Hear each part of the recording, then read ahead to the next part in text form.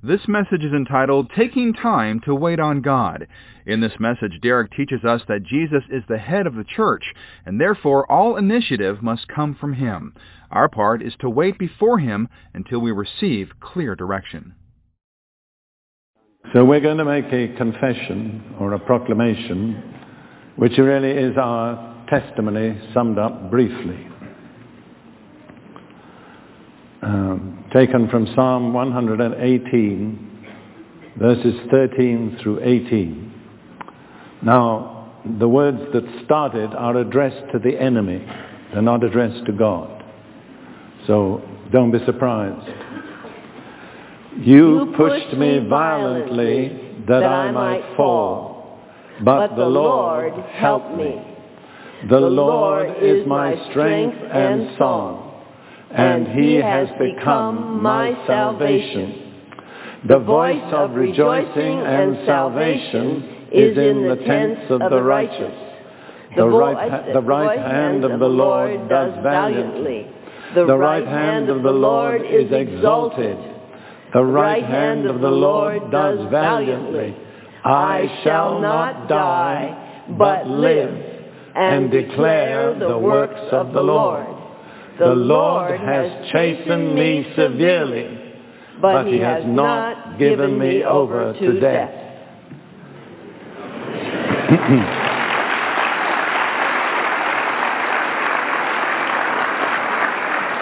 How many of you anticipate the Lord's chastening?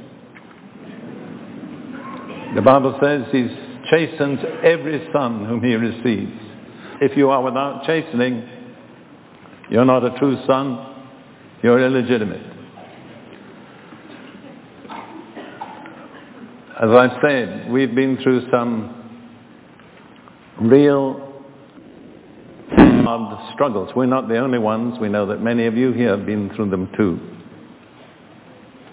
We were in New Zealand about 3 years ago for some meetings, and we were meeting with our international directors. And Ruth and I were located in a motel, and she was having the most intense intestinal pain. And I was there kind of not knowing what to do. And she began talking to the Lord. And she said, Lord, I commit the family to you. Then she said, Lord, I commit the ministry to you. Then she said, Lord, I commit Derek to you. And I thought to myself, I better do something quickly. And I phoned some brothers, and they came around immediately and prayed. And Ruth was raised up, but she was really at death's door at that moment. Later on, God directed us to take a sabbatical of 6 months in Hawaii. And we went on this sabbatical with great anticipations of a wonderful time in the beautiful climate of Hawaii, in a condominium that we owned just above the Pacific. And we envisaged Bible study and prayer and fellowship. It turned out to be some of the hardest months of our lives. In the course of it, I became progressively more and more sick. And the doctors really couldn't discover what was wrong with me. And eventually, a clever doctor diagnosed what's called subacute bacterial endocarditis. And it ceased to be subacute after a while. And I ended up spending 17 days in the hospital and 6 weeks on intravenous antibiotics. And it may not sound spiritual, but I thank God for antibiotics, you know that? There was a time in my life many years ago when I thought I'd never need medicine. God delivered me from that pride.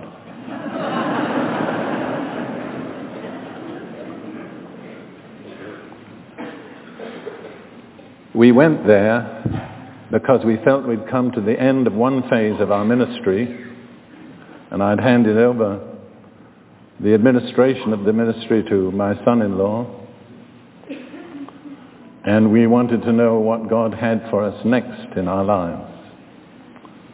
And so we thought if we give him 6 months, that will be wonderful. And it seemed a very long time to us to take 6 months away from ministry.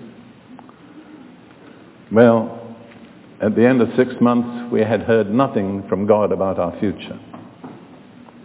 He had spent all that time dealing with problems in us that prevented us from being ready to hear and respond to what he had to say next. I don't intend to go into detail, but if a preacher speaks about problems, people always conclude it's one or other of 3 things. It's either immorality or alcohol or misappropriation of funds. That was not it. But there are plenty of other ways that Christians can block God's purpose for their lives. And I have a deep concern for all of you here tonight. I watched you enjoying the pageant and rejoicing in the beautiful music. But to tell you the truth, I'm confident that many of you are not where you ought to be with God right now.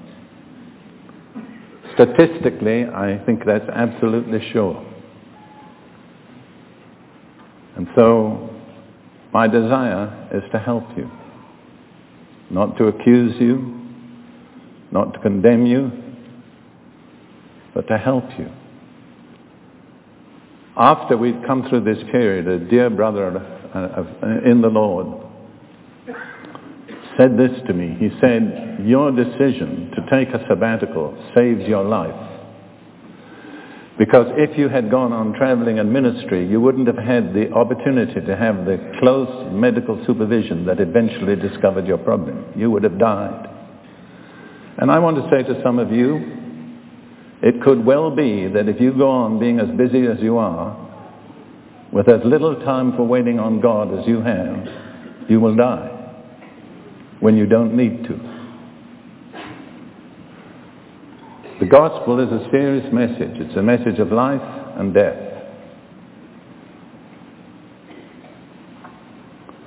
Now, the theme that was allotted for this conference was dwelling in his presence. Because I was away in Israel and in Britain, I didn't get the theme. But I felt the Lord gave me a message. And had I known the theme, it couldn't have been better suited to the message. I want to speak tonight for a while on something that I think is radically out of place in the body of Christ. I'm not saying in every part of the body of Christ, but in most of the body of Christ. There is something that is out of place. And it's a very important part of the body. It's the head.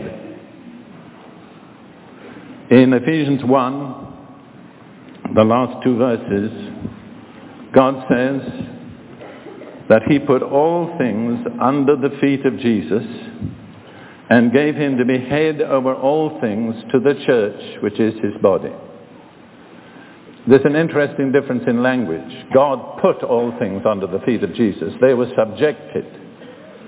But when it relates to the position of Christ, he gave Christ the most wonderful gift he could give. It was not subjection. It was not domination. It was the most precious and wonderful blessing that he could offer to the body, was to have Jesus as head. And he's head over all things.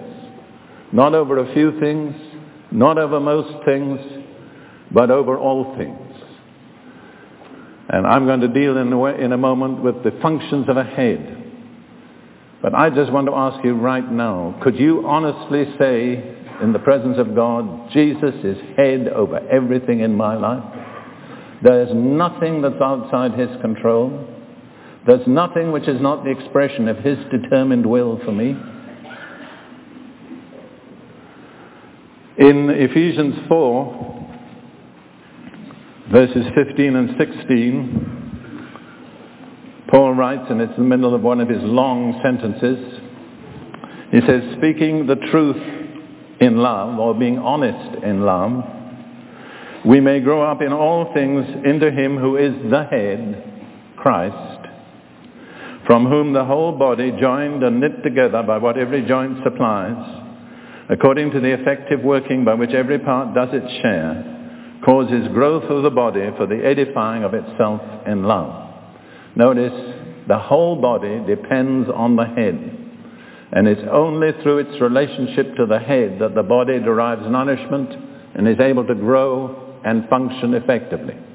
If the relationship to the head is impaired, the whole life of the body is automatically impaired. And then in Colossians chapter 2 and verses 18 and 19, Paul says, let no one defraud you of your reward, or let no one disqualify you would be a better word. Don't lose what God intends you to have. But this person who defrauds takes delight in false humility and worship of angels, intruding into those things which he has not seen, vainly puffed up by his fleshly mind. What I would call a super spiritual person, who claims to be super spiritual but is actually very carnal. And Paul says, don't let such a person deceive you and cheat you out of your rightful inheritance. And then he says of such a person, in the next verse, verse 19, not holding fast to the head, from whom all the body, nourished and knit together by joints and ligaments, grows with the increase which is from God. The NIV says, having lost connection with the head. As soon as we lose connection with the head, we are headed for error, some form of deception, some kind of false teaching, something that is out of line with the truth of God. The only condition of safety for the body, collectively, for each believer, individually, is to be rightly related to the head. Every true believer has a divinely prepared direct connection with the head, Jesus Christ. Let no one ever interfere with your personal connection with the head. Pastors are wonderful people, but they cannot take the place of Jesus. The function of a pastor is not to be your head. It's to help you cultivate your relationship with the one who is your head. It's not to tell you the answers to all your problems. It's to show you how to find the answer for yourself from Jesus. Some people are lazy. They just want some human being to solve all their problems. It doesn't work that way. And some leaders are despotic. They want to take control of people. I've been through all that, and thank God I've come out of it. And I have no desire to be in it again. You have to have your own personal relationship with Jesus. You have to be able to hear him speak to you. You have to be able to be directed by him. You have to have something inside you that tells you when he's pleased and when he's not pleased. You have to be sensitive to the head. Now I want to speak about 4 functions of a head. This is not a lesson in physiology. I'm not competent to give one. These are just simple, practical perspectives. In my way of thinking, a head, or the head, has 4 main functions. First of all, to receive input. Every part of the body has a right to communicate with the head. And the head receives communication. Number 2, to make decisions. The head decides what the body is to do. Number 3, to initiate action.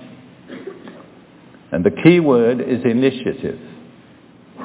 Because the one who takes the initiative is the head. And number 4, having taken the initiative to coordinate the activity of the members carrying out the decision of the head. I'll say those just once again.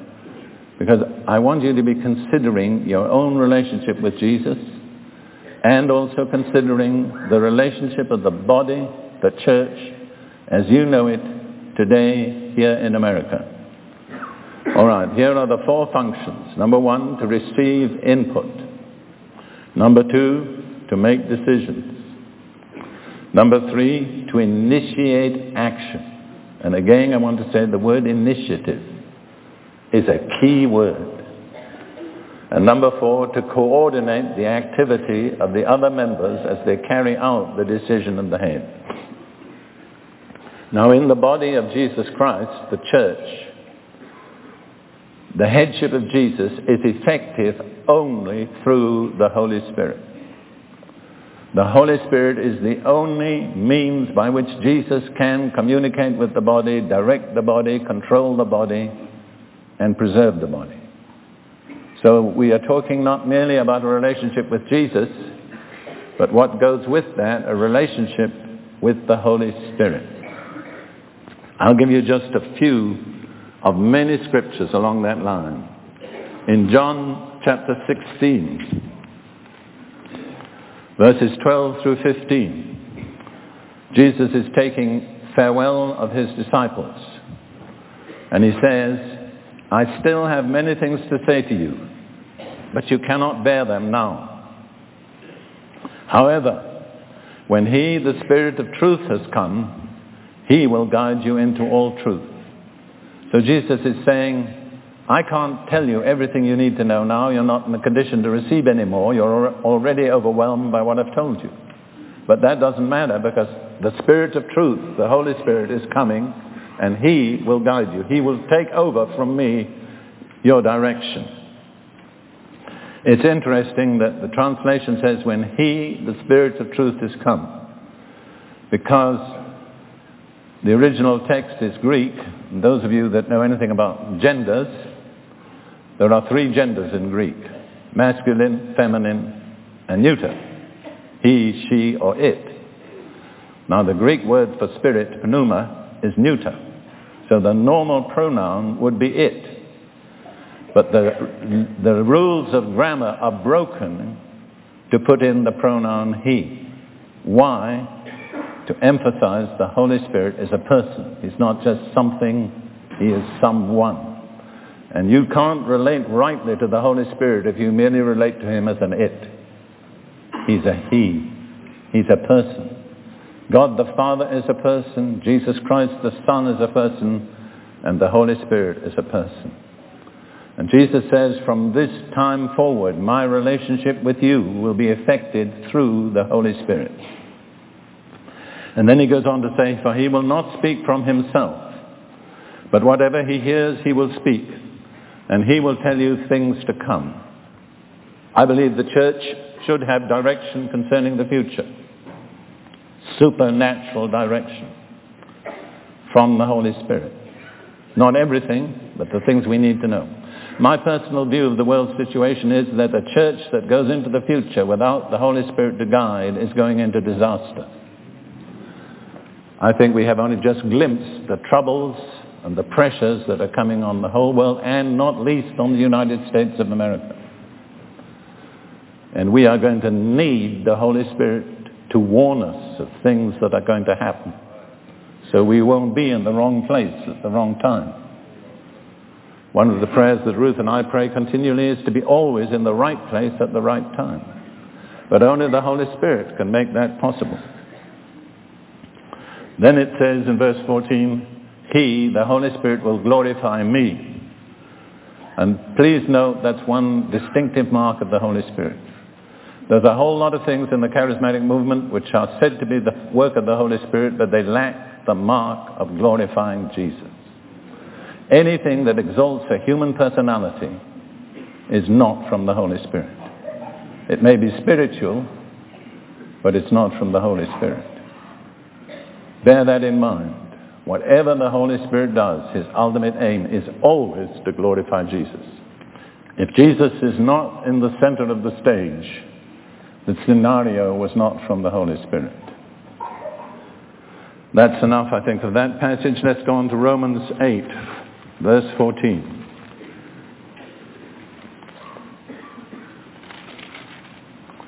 For as many as are led by the Spirit of God, these are sons of God. The word there is not a child, but a grown-up son.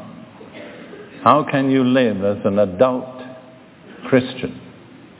There's only one way: to be regularly led by the Spirit of God. It's what we call in English a continuing present tense. Those who are regularly or continually led by the Spirit of God, they are sons of God. And some of the people who talk most about the Holy Spirit know least about being led by Him. I've been a Pentecostal for more than 50 years. I'm not ashamed of it. I thank God for Pentecostals. I owe my salvation to them. But the people who say, well, I was baptized in the Holy Spirit in 1986, and I spoke in tongues, and that's it, are probably far out of touch with the Holy Spirit today. It's not a one-time experience. It's an ongoing relationship. 2 Corinthians 3:17. Now the Lord is the Spirit. And where the Spirit of the Lord is, there is liberty. The Lord in the New Testament is equivalent to the sacred name Jehovah, or whatever you want to call it, in the Old. So not merely is God the Father Lord, not merely is Jesus Christ the Son Lord, but the Holy Spirit is Lord. He himself is God. And where he is Lord, there is liberty or freedom. Again, with my background in Pentecostalism, I've seen the snare that many fall into, and charismatics just follow them, assuming that because you got blessed through dancing and jumping last time, every time you want to get blessed, you have to dance and jump. Brothers and sisters, that's not liberty. That's bondage. Liberty is doing what the Holy Spirit directs at any given time in any given place. And there's a lot of variety in the Holy Spirit. He's got more than one act. And then in Ephesians 2,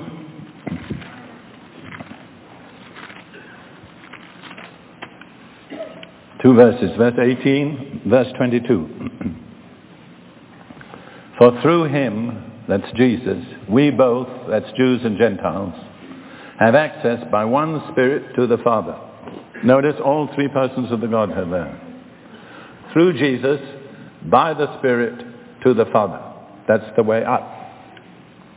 Verse 22, in whom, that's in Jesus, you also are being built together for a habitation or a dwelling place of God in the Spirit. So in Jesus, God dwells in us by the Spirit. God indwells by the Spirit those who are in Jesus. Both directions, upward and downward, the link is the Holy Spirit. If you miss out the Holy Spirit, there's no connection. You can have all sorts of good doctrine and religious activity, but if the Holy Spirit isn't there, you have no contact with God. He is the only way by which we can contact God. Now, I want to discuss briefly with you the issue of initiative. And I want to come to the point where I apply it very personally. One of the words that's used again and again in the Bible is the word choose or choice. And I'm not going into it doctrinally, but the truth of the matter is we are the product of God's choice. If God hadn't chosen us, we'd never become believers. The initiative did not proceed from us. It came from God. How many of you know that? You didn't get saved because you were trying hard. You got saved because God decided to save you. And if he hadn't decided to save you, you could have done whatever you liked, but you'd never been saved. That's humbling because it shuts us up to total dependence on God, which is just what we're all afraid of. Now, Jesus said to his apostles in John 15, verse 16, "You did not choose me, but I chose you." That's very clear, isn't it? There's no doubt about that. You didn't make the choice. I made the choice. I don't think that's the choice for salvation. That's the choice for apostleship. He said, "I've chosen you 12. And then he said, "One of you is a devil." That's a remarkable thing to say, wasn't it? That's something to ponder over, but we won't go into it. Then he said, "You did not choose me, but I chose you and appointed you or placed you that you should go and bear fruit, and that your fruit should remain, that whatever you ask the Father in my name, he may give you." I understand from that the only enduring fruit proceeds out of the choice of God. Only that which God has chosen will produce enduring fruit. You can have all sorts of religious elections and programs in the church and religious activities, but if God didn't initiate them, there will be no permanent fruit whatever. And then Jesus also said, "And whatever you ask the Father in my name, he may give you." Do you understand that to be able to pray effectively to the Father proceeds out of the choice of God?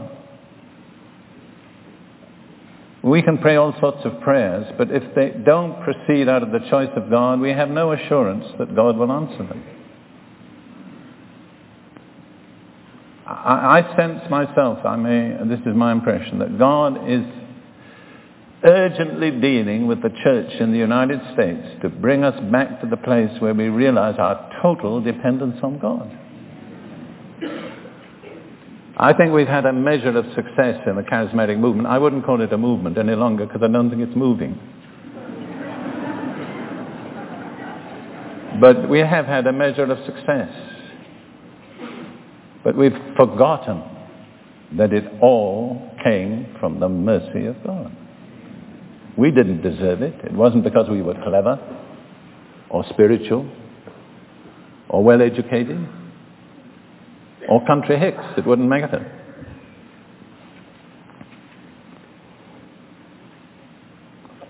So initiative is expressed through choice. So the only things, as I understand it, in our lives where God is really involved are the things which God has chosen. I think that applies to marriage. If you're considering getting married, my advice to you would be marry the person of God's choice. Find out. Don't make your own decision. I've been married twice. My first wife is with the Lord. My second wife is here with me. My first marriage lasted 30 years. And our present marriage has lasted 14 years. Both have been happy and successful. And not a lot of people can say that in the world today. The reason is God chose. I didn't. I've never chosen a wife. I'm not saying everybody has to have it that way, but that's the way it was with me. God knew I wasn't intelligent enough to make the right choice. I say that sincerely. When it comes to abstract reasoning, I'm successful. When it comes to understanding people, I'm at a loss. So God very directly intervened and overruled in each situation, and in neither instance was I trying to get married, aren't I? Listen, young women and young men, I've never dated, but I've been married happily twice. You don't have to date in order to get married. And that applies to older people too. I'm not saying it's wrong to date, but don't depend on dating. Depend on God. So we turn to Acts chapter 1. Just before the day of Pentecost, the 11 remaining apostles had assembled in Jerusalem with a lot of other people. But then there was one missing, because there had to be 12. I really don't know exactly why there had to be 12, but there had to be 12. Because there were going to be 12 foundations in the New Jerusalem and 12 gates to the city, and anyhow. So the apostles knew they needed one more because Judas had dropped out. So Peter says, he's the leader, in Acts 1 verse 21, therefore of these men who have accompanied us all the time that the Lord Jesus went in and out among us, beginning from the baptism of John to that day when Jesus was taken up from us, one of these must become a witness with us of his resurrection. So there's certain basic qualifications. They had to be people who had been present all through the ministry of Jesus, from the baptism of John to his resurrection. They had to be people who'd witnessed him after his resurrection until the time of his ascension.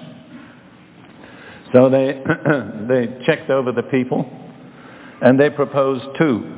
Verse 23, Joseph called Barsabas, who was surnamed Justus, and Matthias. Now both of those fulfilled all the required qualifications, but only one of them was chosen by God.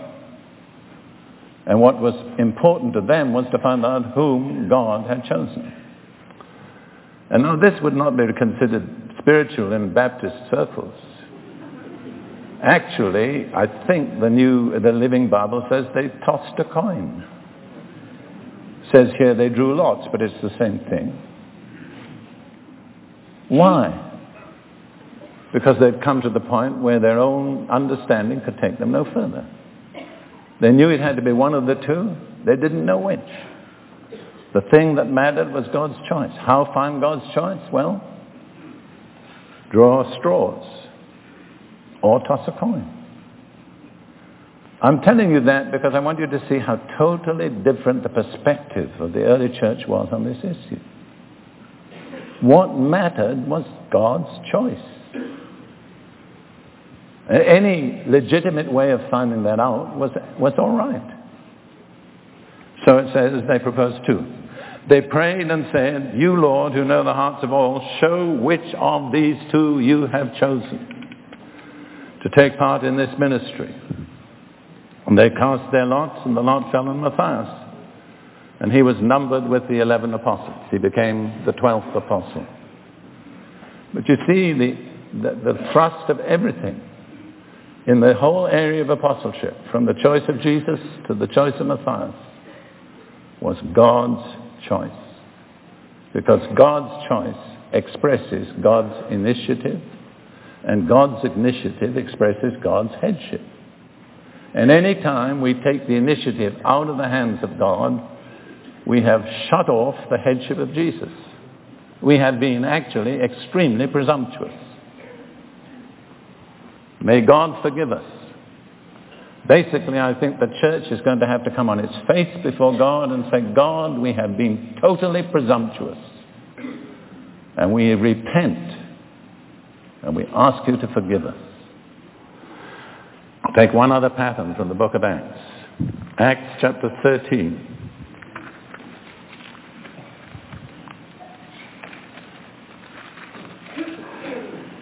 Verses 1, 2, and 3.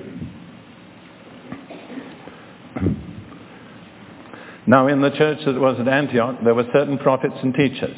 Barnabas, Simeon, who was called Niger, Lucius of Cyrene, Manaen, who had been brought up with Herod the Tetrarch, and Saul. 5 men were named. They were all prophets and teachers. As they ministered to the Lord and fasted, the Holy Spirit said, now separate to me Barnabas and Saul for the work to which I have called them. The NIV says, as they worshipped the Lord and fasted. The Greek says, as they conducted their priestly ministry to the Lord. Could be worship, could be something else. But while they were waiting on the Lord, they hadn't got any agenda of their own. The Holy Spirit said, this is my agenda. How many times does the church come to God with its own agenda and never once ask God, what is your agenda? God is not a rubber stamp.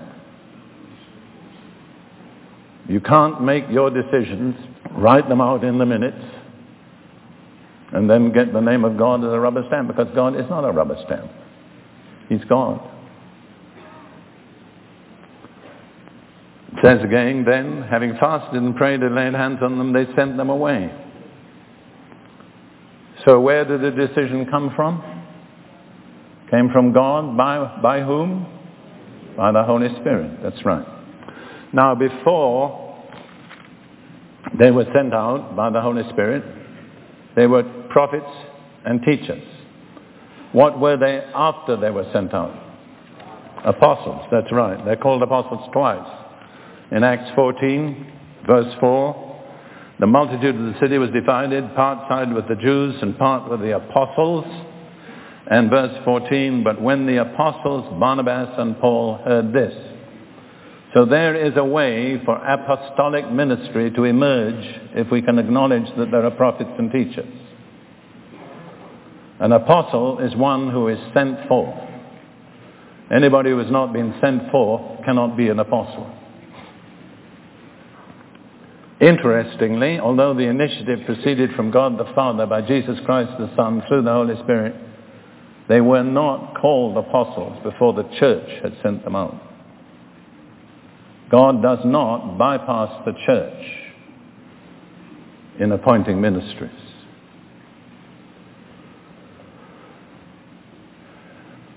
Now, I'd like to read just the final statement about this ministry in Acts 14:26. This is the end of the ministry. From there they sailed to Antioch, where they had been commended to the grace of God for the work which they had completed. They came together, called the church together, and reported. It's very right, normally, for people who are sent out to do something, to report back to the people who sent them out. That is, to be answerable, to be responsible. But what really blessed me years ago, when I read this, was that they'd been commended to the grace of God for the work which they had completed or fulfilled. And I said to myself, how many of us in the church today can say we have completed the work that we were assigned to? Not just done part of it, but done the whole job. And my explanation is because the initiative proceeded from God. Anything else will not produce the same result. Now, let me turn to 1 Corinthians chapter 2.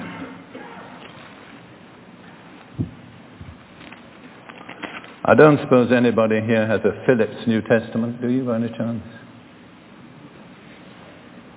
I have one, but I haven't been at home. I don't want to misquote it, but 1 Corinthians 2:16 says, for who has known the mind of the Lord that he may instruct him? That's a quotation from the Old Testament. How many of us are in a position to instruct the Lord? To give him advice? To tell him how to do things? The answer, I think, is nobody. It's what they call a rhetorical question. We know the answer. Then it says, but we have the mind of Christ. Now, why I wanted to quote Phillips was because I think he says, amazing though it may seem, we have the mind of Christ. Now, that's typical Phillips. He's just expanded something.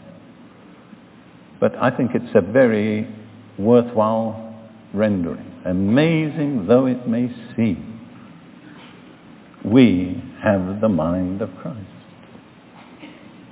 What I want to say is, it's we, it's not I. The mind of Christ is not given to one single individual.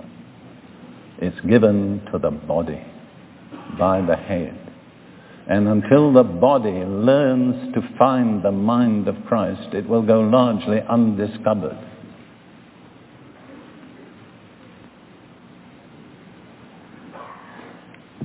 Can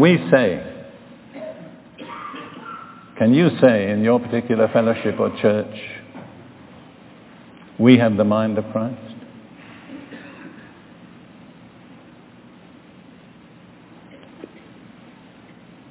Would you even contemplate that question? Does it occur to you that we should be able to say that? If we can't say it, who can? Aren't we the charismatics? Aren't we the people that are filled with the Holy Spirit? With a few leaks?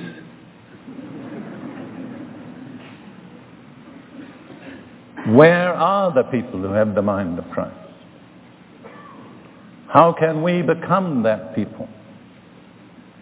I believe there's a very simple answer. And I've begun to see it work. I can't say I've seen it work totally, but I've seen enough to feel that I'm on my way to the answer. And I'll say there's one key word, very unpopular word amongst American Christians. The word we least like to hear. Some of you can guess what it is. Wait. Not work, but wait. We are so work-oriented, we work ourselves to death. But that's only half of the gospel. Let me give you just two scriptures. 1 Thessalonians 1, 9 and 10.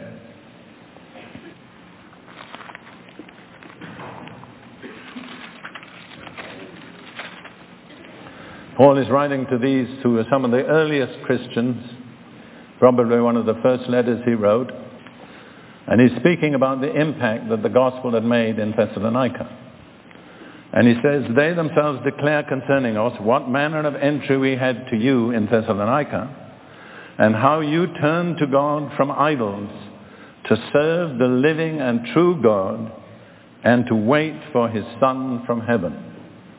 Notice they turned to do two things, to serve and to wait. That's the totality of the Christian life. Serving is not all of it. In fact, we serve, we wait. The Bible, in more than 50 places, speaks about the need or the necessity of waiting on God or for God. Has anybody got an NIV here? Anybody in the other front? Can I borrow it for a moment?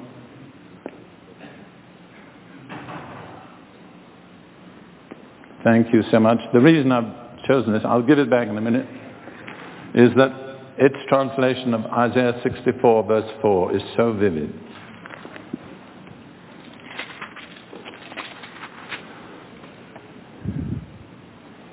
This is Isaiah 64 verse 4.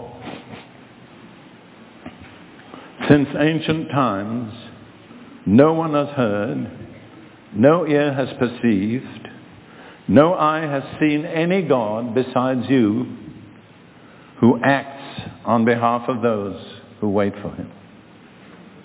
So this is a picture of the one true God. And what is his distinctive characteristic? He acts on behalf of those who wait for him. And if you want him to act on your behalf, you know what you have to do? You have to wait. Thank you so much. May the Lord bless this Bible.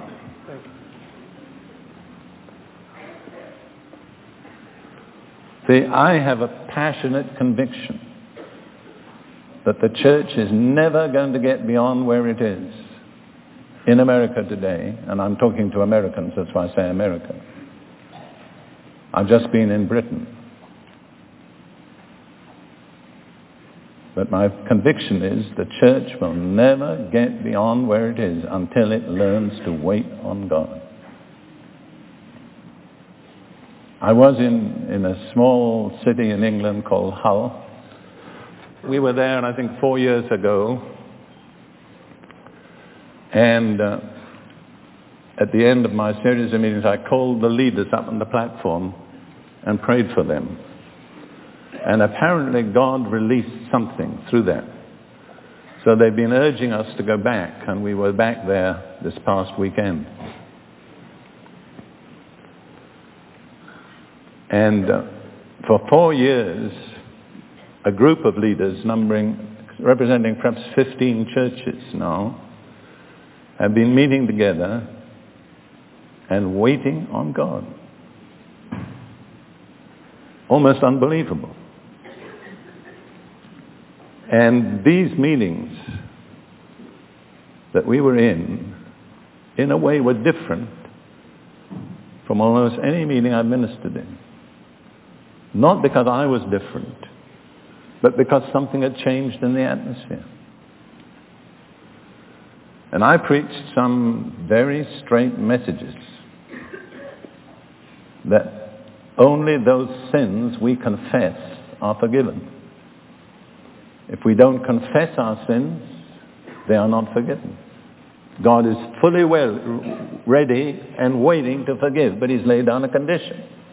If we confess our sins, he is faithful and just. And at the end we had about 10 couples, without any emotion or hype. I said, now if you need to confess sins, you can confess them to God. But the Bible also says, confess your sins one to another that you may be healed. And there is one major barrier to healing, is unconfessed sin. You're free to come down. Well, they came down for about 2 hours, just coming forward one by one to confess their sins. And some of them were quite well-known leaders in that area. Now, to me, that's significant.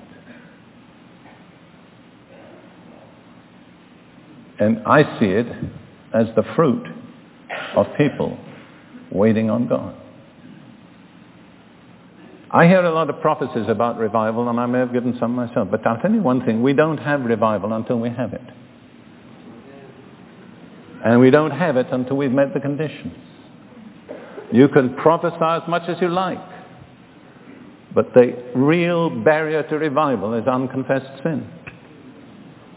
And until that's dealt with, you can do as much as you like. You can do all the preaching and all the singing and all the publicity. But the results will be disappointing.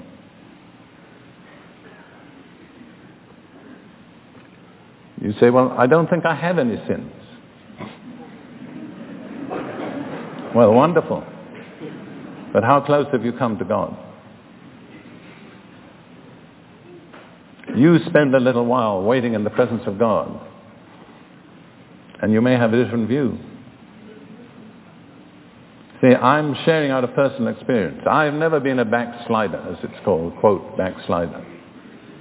I've served the Lord more than 50 years. And by the grace of God, I have seen uncounted numbers of people helped. But when Ruth and I got alone with God, without any premeditated plan or agenda, it took God 6 months to clear up the debris in my life.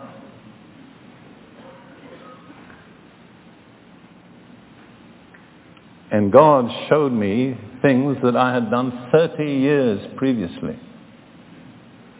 He said, "You never confessed it."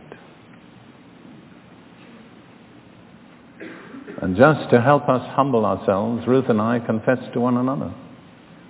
You don't have to do that always. But the Bible does say, confess your sins one to another. Doesn't it? You know that? James 5, verse 16. How would you feel about that? Years and years ago, I read the journals of John Wesley. And I discovered in his journals, somewhere in Yorkshire, just about fairly close to where we were preaching, he said one of the strongest Methodist societies that he knew had grown out of 10 people who committed themselves to meet together weekly to confess their faults to one another. That's not the modern plan for starting a church, is it?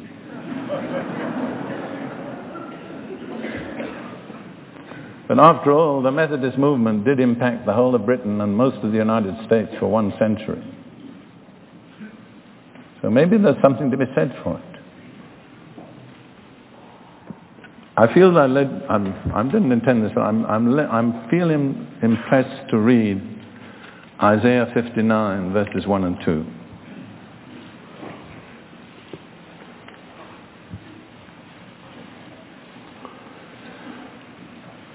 We're so used to referring these words to the Jews that we sometimes forget they apply to Gentiles also. Isaiah 59, 1 and 2. Behold, the Lord's hand is not shortened that it cannot save, nor his ear heavy that it cannot hear. God has still got good hearing, and his arm still is powerful.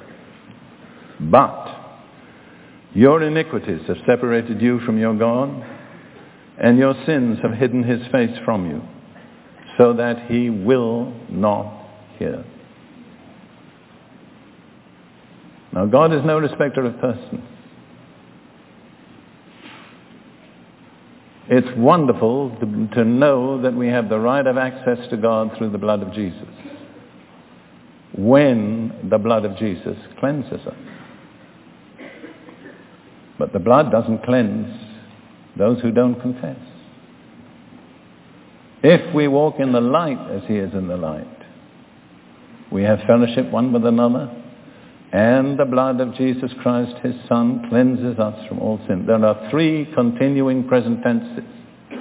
If we continually walk in the light, we continually have fellowship with one another, and the blood continually cleanses. But they are conditional. The first word is if. If we walk in the light. My comment on that is this. Out of fellowship, out of the light. If you're not in fellowship, you're not in the light. Because if we walk in the light, we have fellowship one with another. And if we're out of fellowship, the blood is not cleansing us. The blood does not cleanse in the dark. It only cleanses in the light. And if we've been in the dark and we want to be cleansed, we have to come to the light. For the blood cleanses in the light, but not in the dark.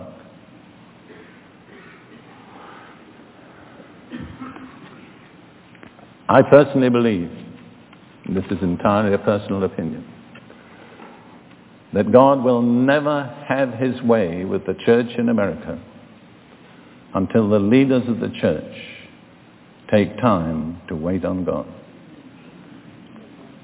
And I say specifically the leaders. I'm going to end by reading an account from a friend of mine, a well-known minister, Johannes Vasius, who's the head of International Intercessors, a Dane who lives in Germany and speaks English. And he just wrote this newsletter, of which I received a copy, about something that has just happened in Australia. How many of you have been to Australia? Well, the Aussies are a pretty tough crowd, I think you'll agree. And a breakthrough in Australia, a spiritual breakthrough, would be a remarkable event. And I believe it's coming. But I want to read this account. I hope it'll help you. It's dated September 1992. A couple of days ago, I returned from the ends of the earth, Australia, and the most unique gathering of spiritual leaders I have ever attended. After this experience, I will never be the same again. And he's a man of mature ministry and experience. Noel Bell, Intercessors for Australia, and Tom Hallas, leader of YWAM in Australia, and I know them both, had felt the need to call together pastors, elders, and leaders of ministries from all over Australia to come together to seek the face of the Lord. The conference was called Leaders Looking Unto Jesus, and the time frame was 3 weeks. This in itself was a daring step. How could anyone imagine it being possible for busy spiritual leaders to set aside 3 whole weeks? When I realized that more than 100 had responded to this call and saw that most of them stayed for the whole period, I was convinced that it had to be one of the 7 wonders of this world. Had anyone proposed to me to do something like this in Europe or in the States, I would have laughed at the thought. If we can get leaders together here for a whole day, we ought to be grateful. Apparently, God must have something special in mind with Australia. And I would not be surprised if a very powerful spiritual awakening would come out of Australia and touch the worldwide body of Christ. Possibly it is the isolation that our Australian friends feel out there at the edge of the globe, coupled with a realization of the hardness and roughness of the Australian heart, that have been the main factors moving our friends to cast themselves down before the Lord. At any rate, no matter how far I go back in living memory, I have not been a part of anything like this before in my years in the ministry. So let me enlighten you with some of the extraordinary things that took place. Then there are a few headings. Sitting at his feet. This was the way God laid out in picture the purpose of this gathering. To sit at his feet like Mary, and not like Martha, try to please him and serve him at our own initiative. To enter into his rest, which is a rest from our own works, just as God, having created heaven and earth in 6 days, rested from his works on the seventh. This proved to be very difficult for all of us. Whenever we tried to sit silently in his presence, only 5 minutes would pass, and someone would not be able to wait any longer, but had to break in with a prophecy or a song or a scripture reading, all proving how hard it is for us to wait and let the Spirit take the initiative. Praise God, we had lots of time before us, 3 whole weeks, and slowly but surely we learned to just wait until the Spirit would begin to blow with his gentle wind among us. How difficult it is for us to just enjoy God's presence without exercising any kind of activity. The next heading is Beholding his glory. 2 Corinthians 3:18 became very much alive to us.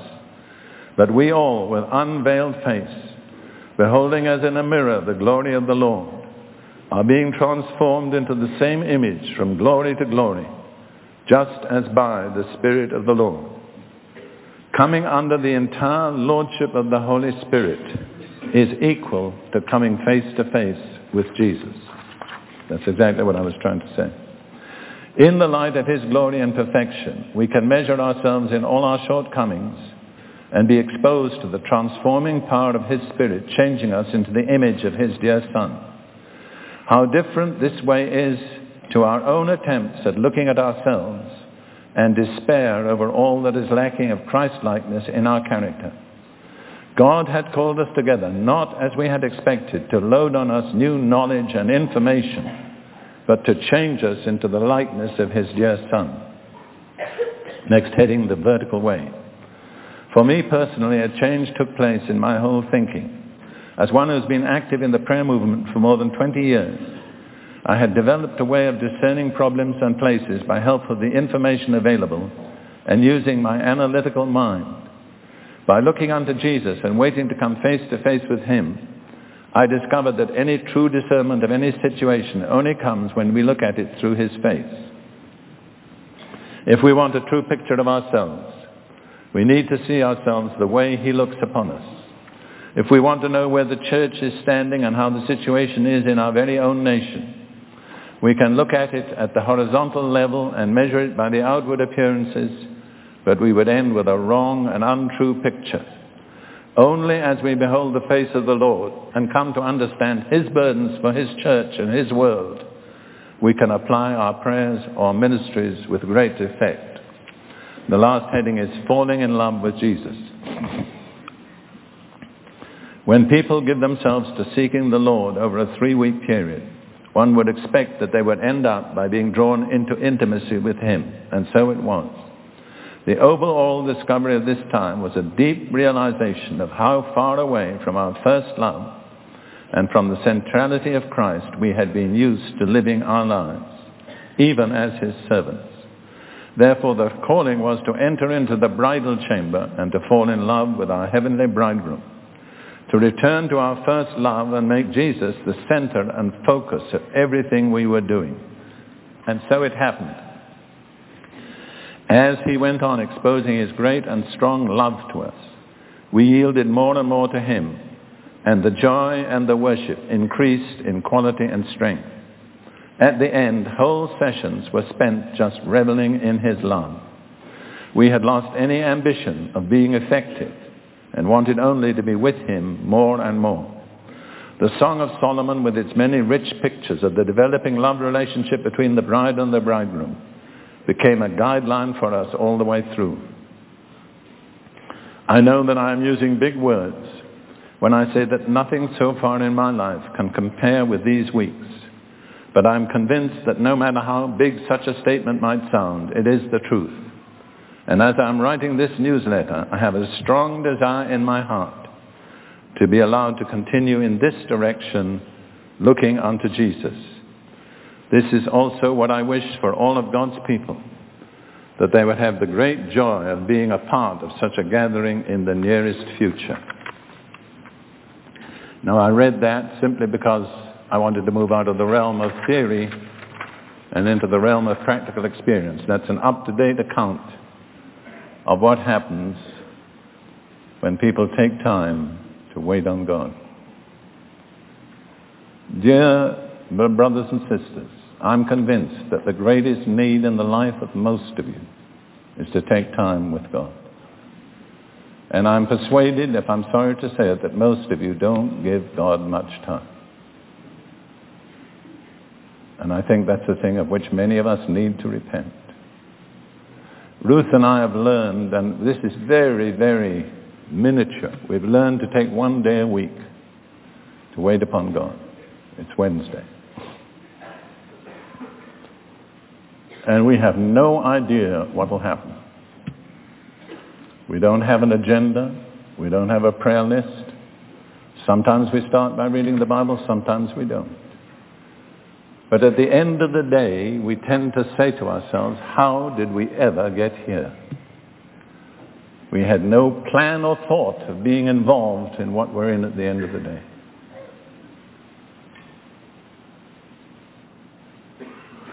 It's time for me to stop. I think I've said all I need to say. Now, I was asked if there was to be ministry at the end. And there are a team somewhere who will come forward and be available for prayer and counseling. Not too much counseling, but prayer.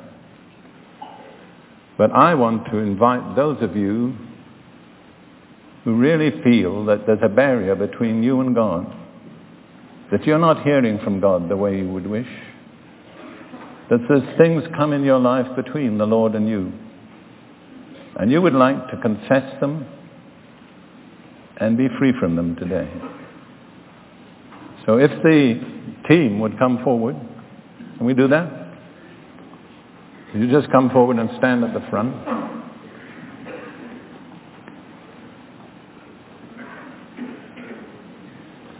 Now these are mature men and women of God. They're discreet and trustworthy. They have proven ministry in lives. If you need to get clear in your relationship with God, I know a lot of you think about physical healing, but let me tell you that is not God's number one priority. There were some people in these meetings in Yorkshire who were instantly healed when they forgot about healing and determined to get right with God. So, there we are.